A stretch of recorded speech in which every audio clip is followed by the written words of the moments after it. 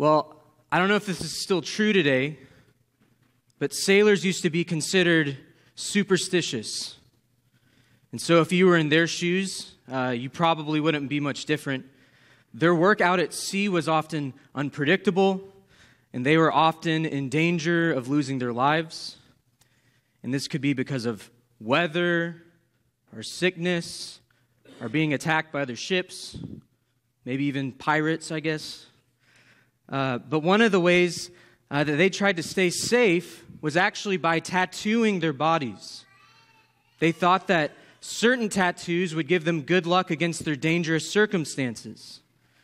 And so one tattoo that was common was a tattoo that they would get on their fingers, and it would say, "Hold fast." And so if you've seen the Russell Crowe movie, Master and Commander, then you might remember the scene where one of the young shipmen sees these words tattooed on an older sailor's fingers. And this tattoo was a way of reminding the sailors to hold the lines fast when the ship was in bad weather, so that they wouldn't be thrown off. And these words served as a special reminder to hold on and persevere during tough times. And so, in our text this morning, the author of Hebrews is going to call us to hold fast to our confession. And so if you've kept up with Christian news lately, you've probably seen multiple notable Christian pastors and thought leaders renounce their faith. We've seen others that have been exposed for living lives that are contrary to what they've confessed. And they have, in the words of Hebrews, potentially not held fast to what they once confessed. And if we're not careful, we could end up in the same place. So what do you hold fast to in difficult circumstances? What do you hold on to when you feel like the pressures of the world are too much to bear? Do you hold on to the security of your job? Do you hold on to your identity as a good student? Do you hold on to the affection that your spouse has for you? Do you hold on to how you're perceived by those you work with or go to school with? Friends, none of those things will hold. If you grip those things with white-knuckled intensity, they'll break and you'll be carried away by the storm. And so you need to grip something that's unbreakable, something that won't slip out of your hands. You need to hold fast to a confession that is founded on a God who is unchanging and makes unchanging promises. And this is what the author of Hebrews is calling us to this morning. So if you have your Bibles, flip to Hebrews chapter 4. We're going to be in verses 14 through 16.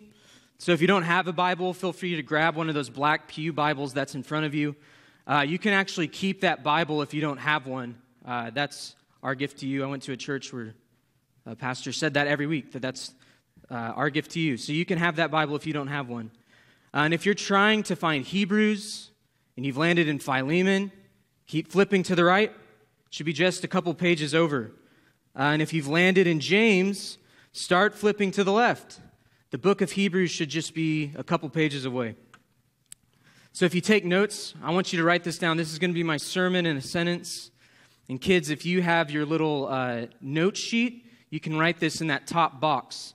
But it says this: because Jesus is our high priest, we can draw near to God when we're tempted. So one more time. Because Jesus is our high priest, we can draw near to God when we're tempted. And so first, in verse 14, we're going to see that we need to hold fast to our confession. So again, we need to hold fast to our confession. And then second, in verses 14 and 15, we'll see that we hold fast because Jesus is our high priest. And then third, we'll see in verse 16 that we hold fast by drawing near to God. So again, we need to hold fast to our confession. We hold fast because Jesus is our high priest.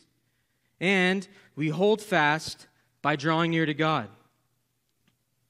So again, in verse 14, we're going to see that we need to hold fast to our confession.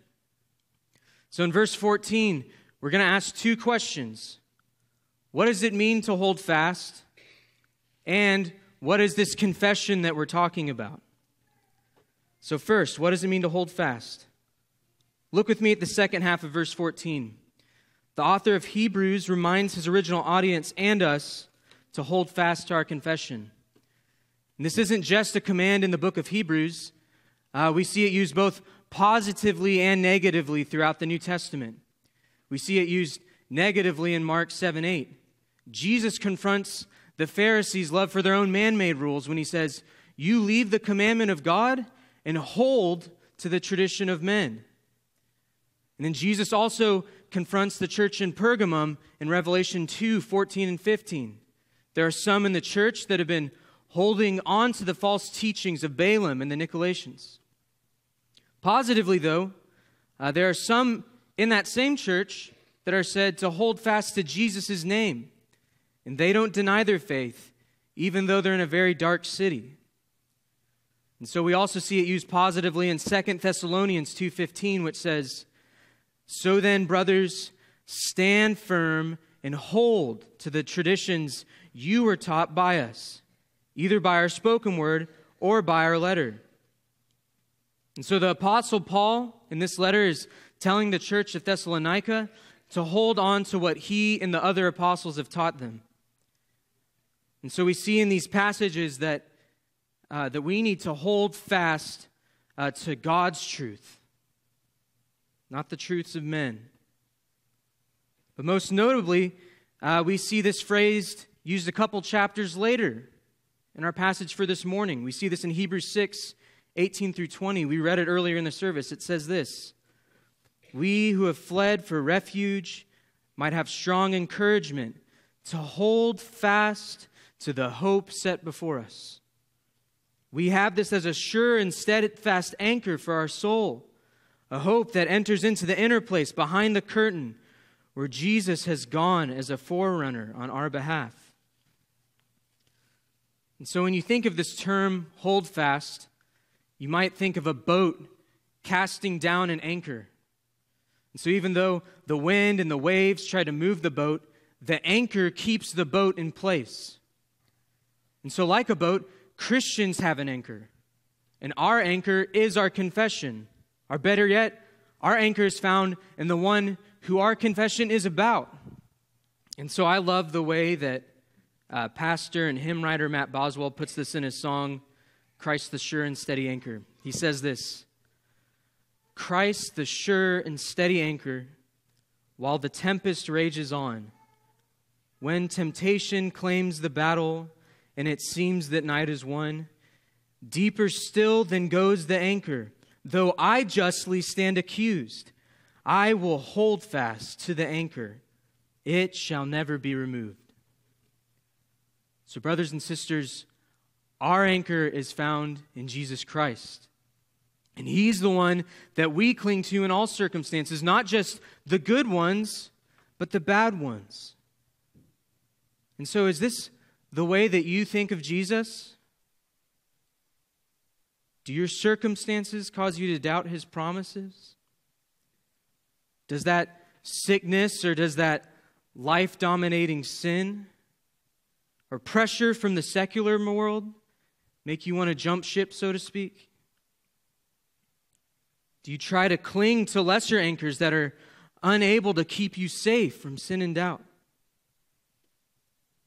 And so, brothers and sisters, Jesus is our anchor. He's the one that we hold fast to. He's unchanging, and His promises are unchanging. So hold fast to Christ. But what do we confess about Him? How do the Scriptures talk about Jesus? Was He just a really good teacher? Or was He just a guy that loved people really well? We'll flip a couple pages to the left to Hebrews chapter 1. Let's look at verses 1 through 4. It says this: "Long ago, at many times and in many ways, God spoke to our fathers by the prophets. But in these last days he has spoken to us by his Son, whom he appointed the heir of all things, through whom also he created the world. He is the radiance of the glory of God and the exact imprint of his nature, and he upholds the universe by the word of his power. And after making purifications for sins, he sat down at the right hand of the Majesty on high, having become as much superior to angels as the name he has inherited is more excellent than theirs. And so while we don't have time this morning to look at every little detail in this passage, here are a couple observations that help us understand what the author of Hebrew means when he's talking about our confession. And so first, we see that Jesus is God. More specifically, he's God the Son. And so this doesn't mean that he was created by God. No, he's eternally been God the Son. We know this because the text tells us in verse 3 that he's the radiance of the glory of God and the exact imprint of his nature. If God the Son is the exact imprint of God the Father's nature, then that means he shares in all of his Father's attributes. He's infinite, he's eternal, he's unchanging, he's incomprehensible, he's holy, he's sovereign, he's all-powerful, he's ever-present, he's all-knowing, he's all-loving, and he's deserving of all glory and all honor and all worship alongside the Father and the Spirit. He has everything that God the Father has, yet he's distinctly God the Son. And this is the Son of God that we confess. He's our unchanging anchor who took on flesh. And so this leads us to our second observation. Jesus made purifications for sins. And so to do this, the Son of God took on flesh. This doesn't mean that he merely had a body. He's not just God's Spirit in human body, our God in a bod, if you will. He took on a full humanity, heart, mind, soul, and body. And he has everything that you and I have, yet get this, but without sin.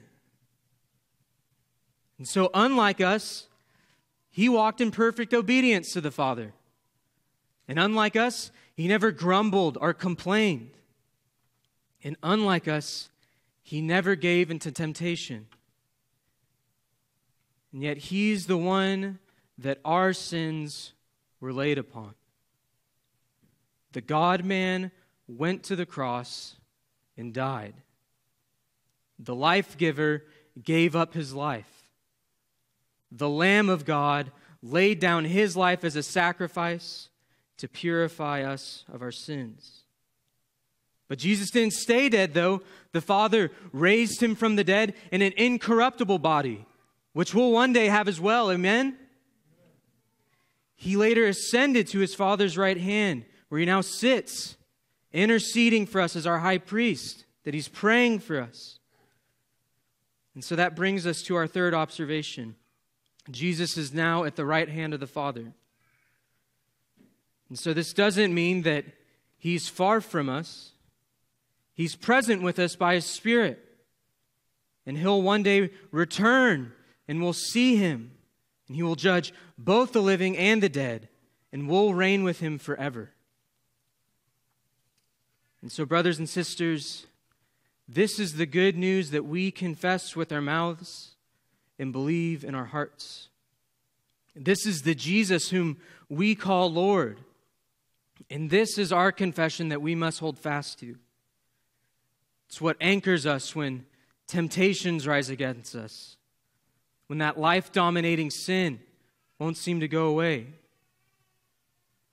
But if we're honest, though, what we confess with our mouths and believe in our hearts often seems inconsistent with our daily lives. When temptation hits, we often don't cast down our anchor. We think that we can endure temptation in our own strength without the help of God or other believers. So instead of looking to Christ for the good news of the gospel, we end up believing the lies of the serpent. So sometimes you might hear him say, "Did God really say that giving into unrighteous anger is sin?" It's probably okay if you give in to your irritability. Raise your voice a bit. Make a good sarcastic jab. Cut them down. It's what they deserve.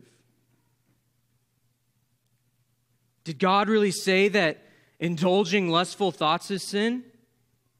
No one will find out. You can just delete your search history. You've had a hard week at work. You deserve it. And did God really say not to steal? Just take a little money off the top. No one's going to know. Or did God really say not to bear false witness against your neighbor? It's okay if you embellish the truth a bit. She's been awful to you this week. Or did God really say not to covet? You deserve what they have. You should feel a little bitter. You've worked so much harder than them. Brothers and sisters, we're declared saints in Christ, yet we're also sinners. And the deceiver is and will come after you until you die or Christ returns. And he wants nothing more than to see you drowned. He wants to see you bloated and lifeless at the bottom of sin's sea. And so you might be in here this morning thinking that you're powerless to put sin to death. You feel like you'll never be able to walk in prolonged obedience to God. But thankfully, the deceiver's works are in vain. We're able to hold fast to our confession because we're held fast by Christ. And we're not powerless when temptation comes our way because we have Jesus. He's our great and sympathetic high priest. And so this brings us to our second point. Hold fast because Jesus is your high priest. So flip back to chapter 4 with me. Let's look at verses 14 and 15.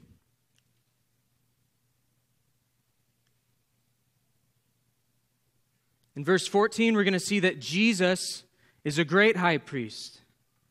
And then we'll see that Jesus is a sympathetic high priest in verse 15. So look with me at verse 14. It says, "Since then you have a great high priest who has passed through the heavens, Jesus the Son of God, let us hold fast our confession." And so if you need comfort this morning, look no further than the word have. It doesn't say you might have a great high priest or you partially have a great high priest. It says that you have a great high priest. And so the author of Hebrews is writing to Christians like us. They also confess with their mouths and believe in their hearts that Jesus is Lord. And they have him. They possess him. They hold on to him. And if you're in Christ, then this is true for you. So brothers and sisters, we have Jesus. Isn't that amazing? Have you thanked God for this lately? What do we have to grumble about if we have Jesus? So friend, there is no better cure for bitterness and grumbling than knowing that you have Jesus. So we see that those who are in Christ have a great high priest in Jesus. But what does that even mean? So look at verse 14. The text says that Jesus is a great high priest who has passed through the heavens. And so this is saying that Jesus is unlike any other high priest. While the old high priests entered the earthly temple, Jesus enters the heavenly temple. And since Jesus has entered the heavenly temple to sit at the right hand of the Father, we now have access to the throne room. We can go where Jesus goes. And we can go there through Christ because he's empowered us by his Spirit. And we can bring our requests to the Father because Jesus is there. And so this is why Jesus is a greater high priest.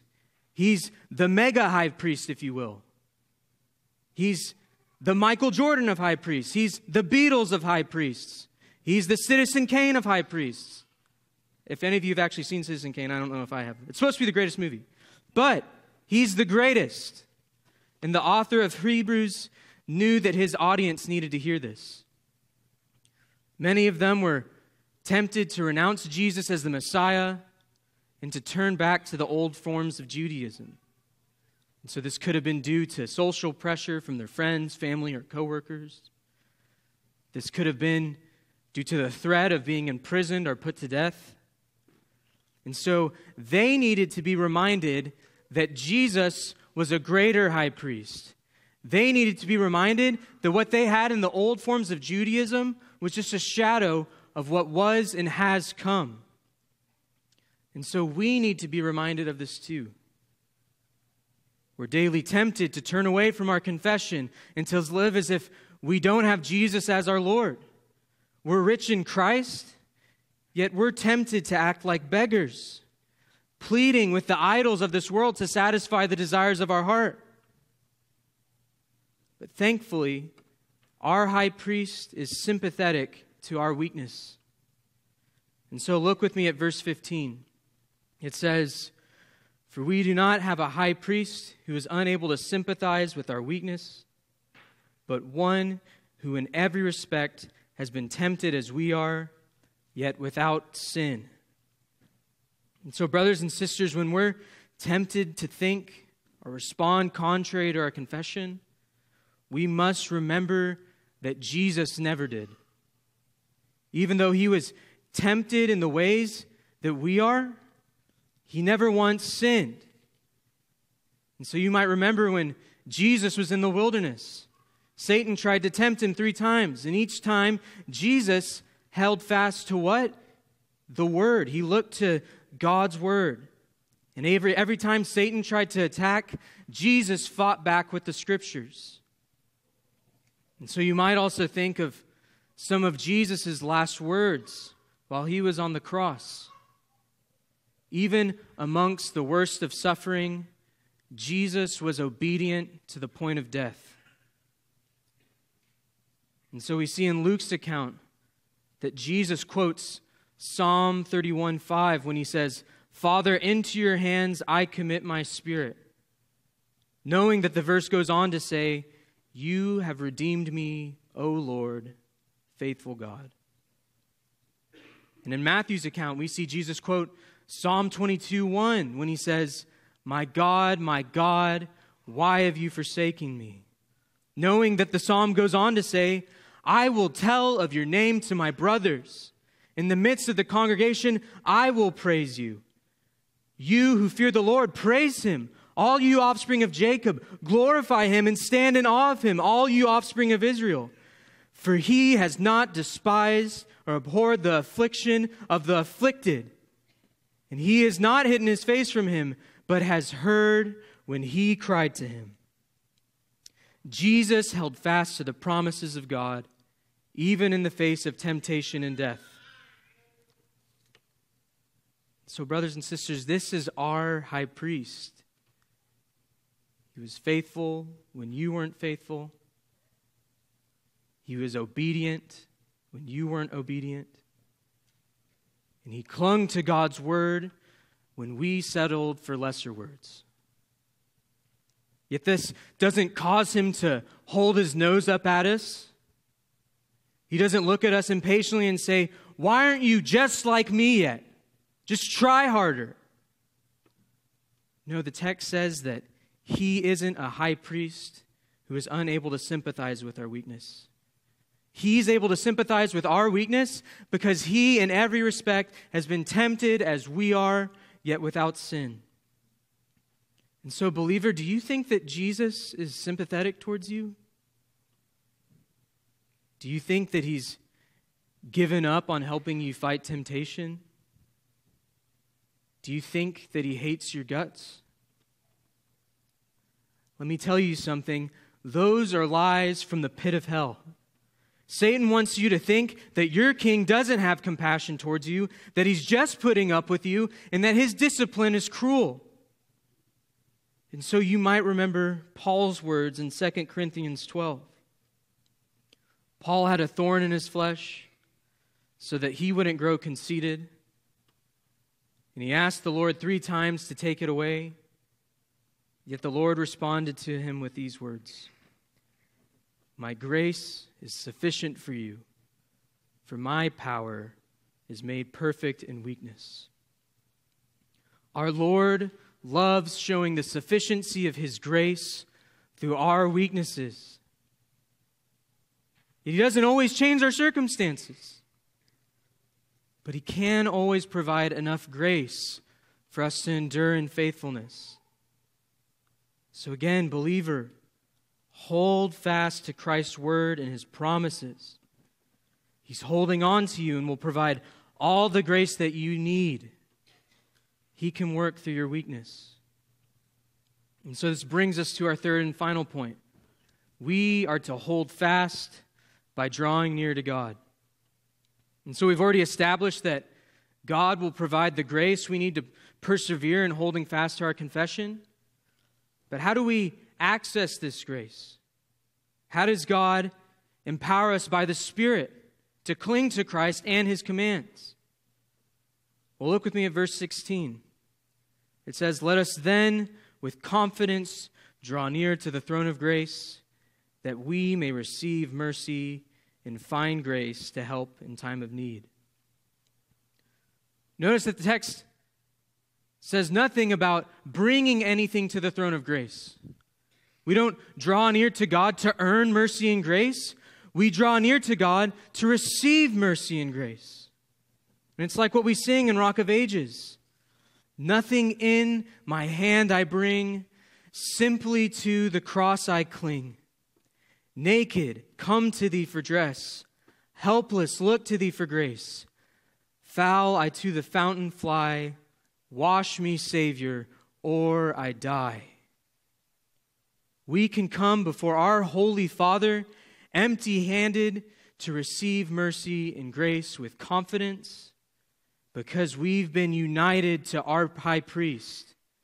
And since we're united to Christ, we've received His righteousness, and we've been washed of our unrighteousness, so we can draw near and approach the Father. And since we're united to Christ, we've been blessed with every spiritual blessing in the heavenly places.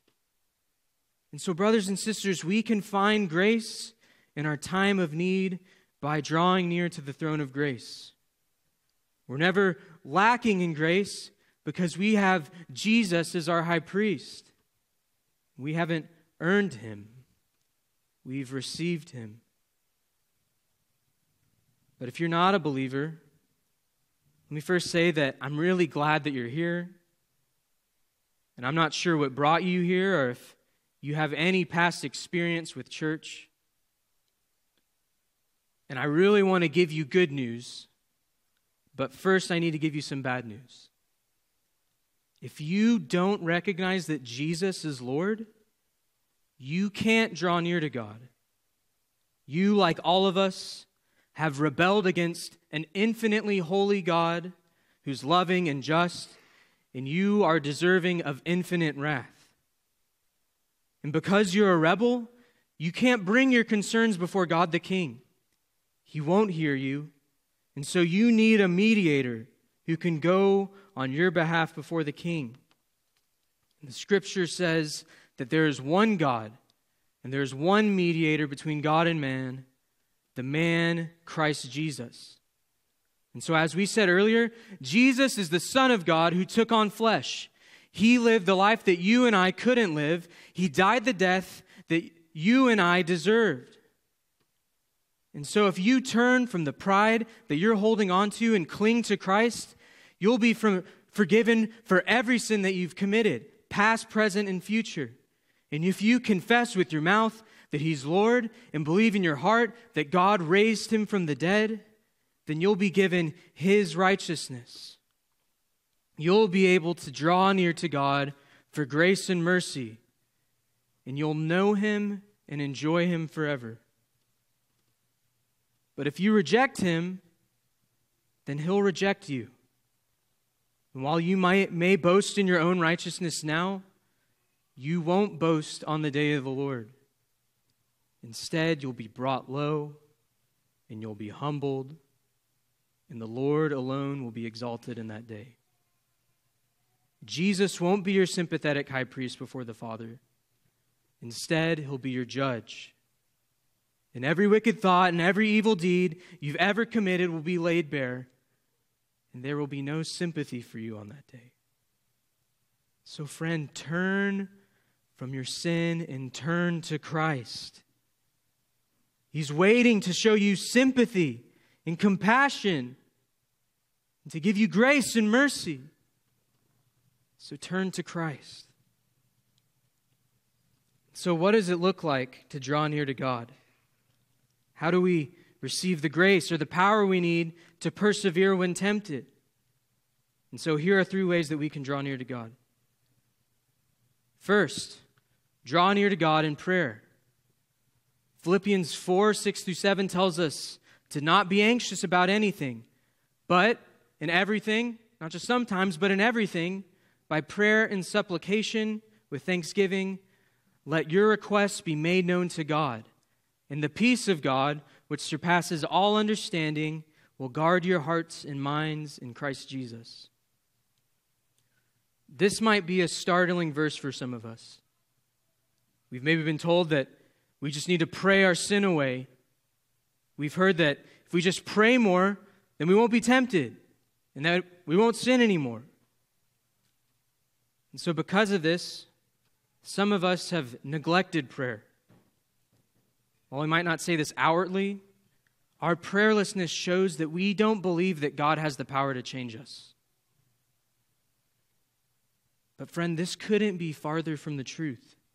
Prayer is one of the very means that God intends to accomplish His purposes in us. And so He uses Spirit-empowered prayer to give us the strength to hold fast to our confession. And so while we'll always be tempted on this side of eternity, we need to pray that God will provide us the grace to persevere when we're tempted. So we need to quit thinking of prayer like a fire hose.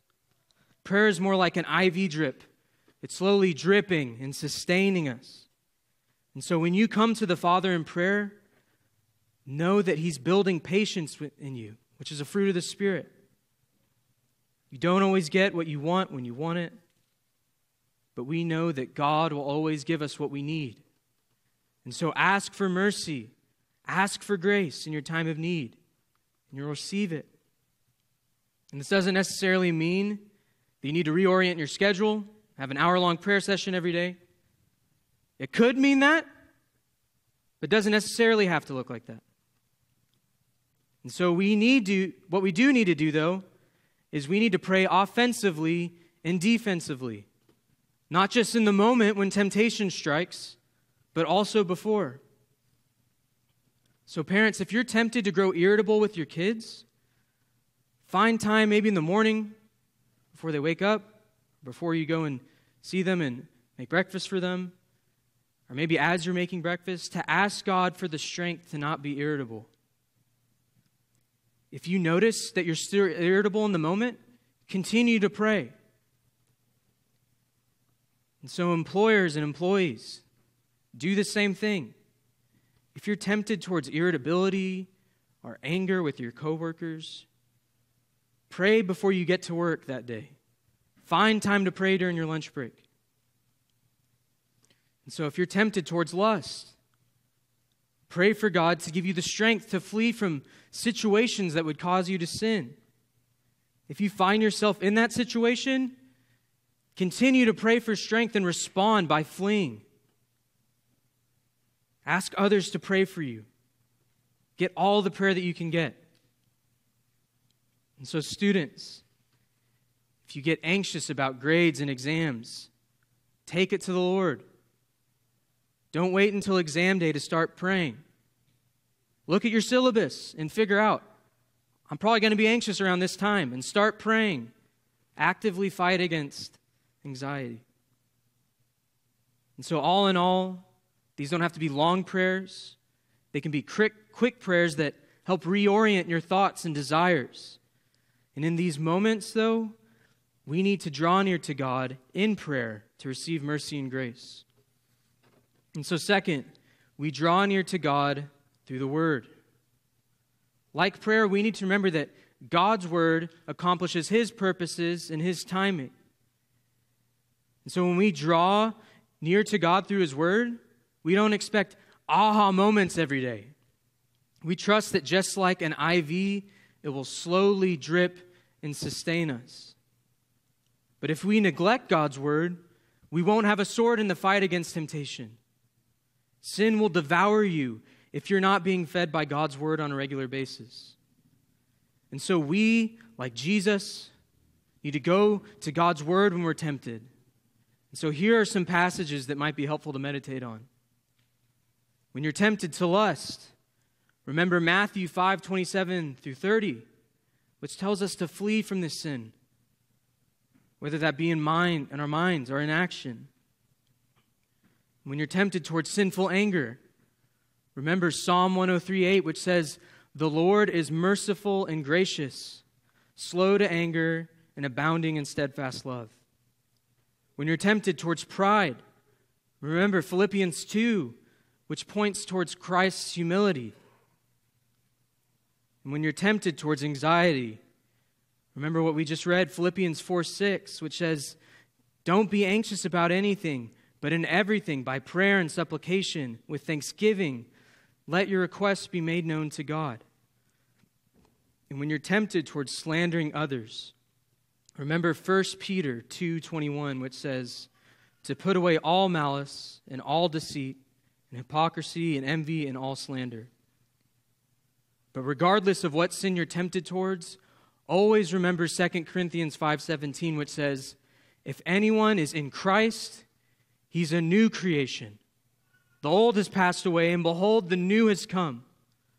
And so if you're in Christ, then you're a new creation. While you once only desired to choose sin, God has given you new desires through His Spirit to choose obedience. And so look to God's Word for strength. And so lastly, draw near to God with others. And so Hebrews chapter 10, which is a couple chapters later, similarly tells us to draw near to God and to hold on to our confession. And so following this, the author of Hebrews tells us to consider how to stir up one another to love and good works, not neglecting to meet together as is the habit of some, but encouraging one another, and all the more as you see the day drawing near. And so while this might seem strange to us, God does things when we gather as a church. He's using the preaching, the praying, the singing, the reading, and the seeing of His Word in baptism and the Lord's Supper. And He's using the Word and all of those things to create and sustain us.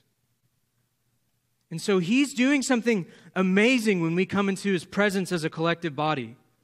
So don't grow bored with God. Stand amazed at His glory as you see His love and kindness for His people this morning. He's here and He's working. So as the Word is preached when we gather, it then reverberates, if you will, into our daily lives. When we come together on Sunday morning, He's equipping us to hold fast and to help others hold fast. And so God has given us each other so that we can help one another walk in the light. We need this because we're often tempted to cling to other things, the things of this world, and not our heavenly confession. So, believer, you need brothers and sisters to stir you up to love and good works. You need to be encouraged by other believers. But you can't do that very well if you neglect gathering with God's people, whether that be on Sunday mornings or maybe other times throughout the month. So if you've in some way become secluded from other believers, run to your brothers and sisters in Christ. Sin grows in the darkness when we're secluded from others. And we need other people to help us bring sin into the light and to put sin to death. And so if you've read or seen The Lord of the Rings, sorry, Missy, I'm talking about Lord of the Rings again, then you'll most likely remember the scene where Frodo tries to give Gandalf the ring. This is early on in the book.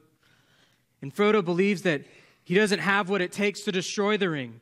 And so after sternly rejecting Frodo's offer, Gandalf tells Frodo this.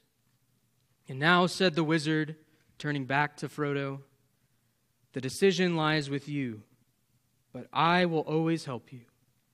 And he laid his hand on Frodo's shoulder. "I will help you bear this burden as long as it is yours to bear. But we must do something soon. The enemy is moving." So friend, don't wait until the day of the Lord for your hidden sin to be brought into the light. Bring it into the light now. Do something soon. Your enemy is moving and he wants you to stay in the dark. So pray to God. Ask for repentance. Ask to kill any fear in you that's causing you to keep your sin in the dark. And let us help you bear your burden. And so if you're in Christ, then your sympathetic high priest wants to tangibly and visibly serve you through his people. And so we're his hands and feet. And so let Christ bear your burdens through his people. And so, brothers and sisters, let's help one another hold fast to our confession. And we're going to do this until the day that our confession becomes sight. This is what we see in Jesus' words to the church in Philadelphia. In Revelation 3:11, he says, "I am coming soon. Hold fast what you have, so that no one may seize your crown." So, brothers and sisters, don't let go of the line. Don't let go of the anchor, because Jesus is coming back. And to that end, we say, Amen. Come, Lord Jesus.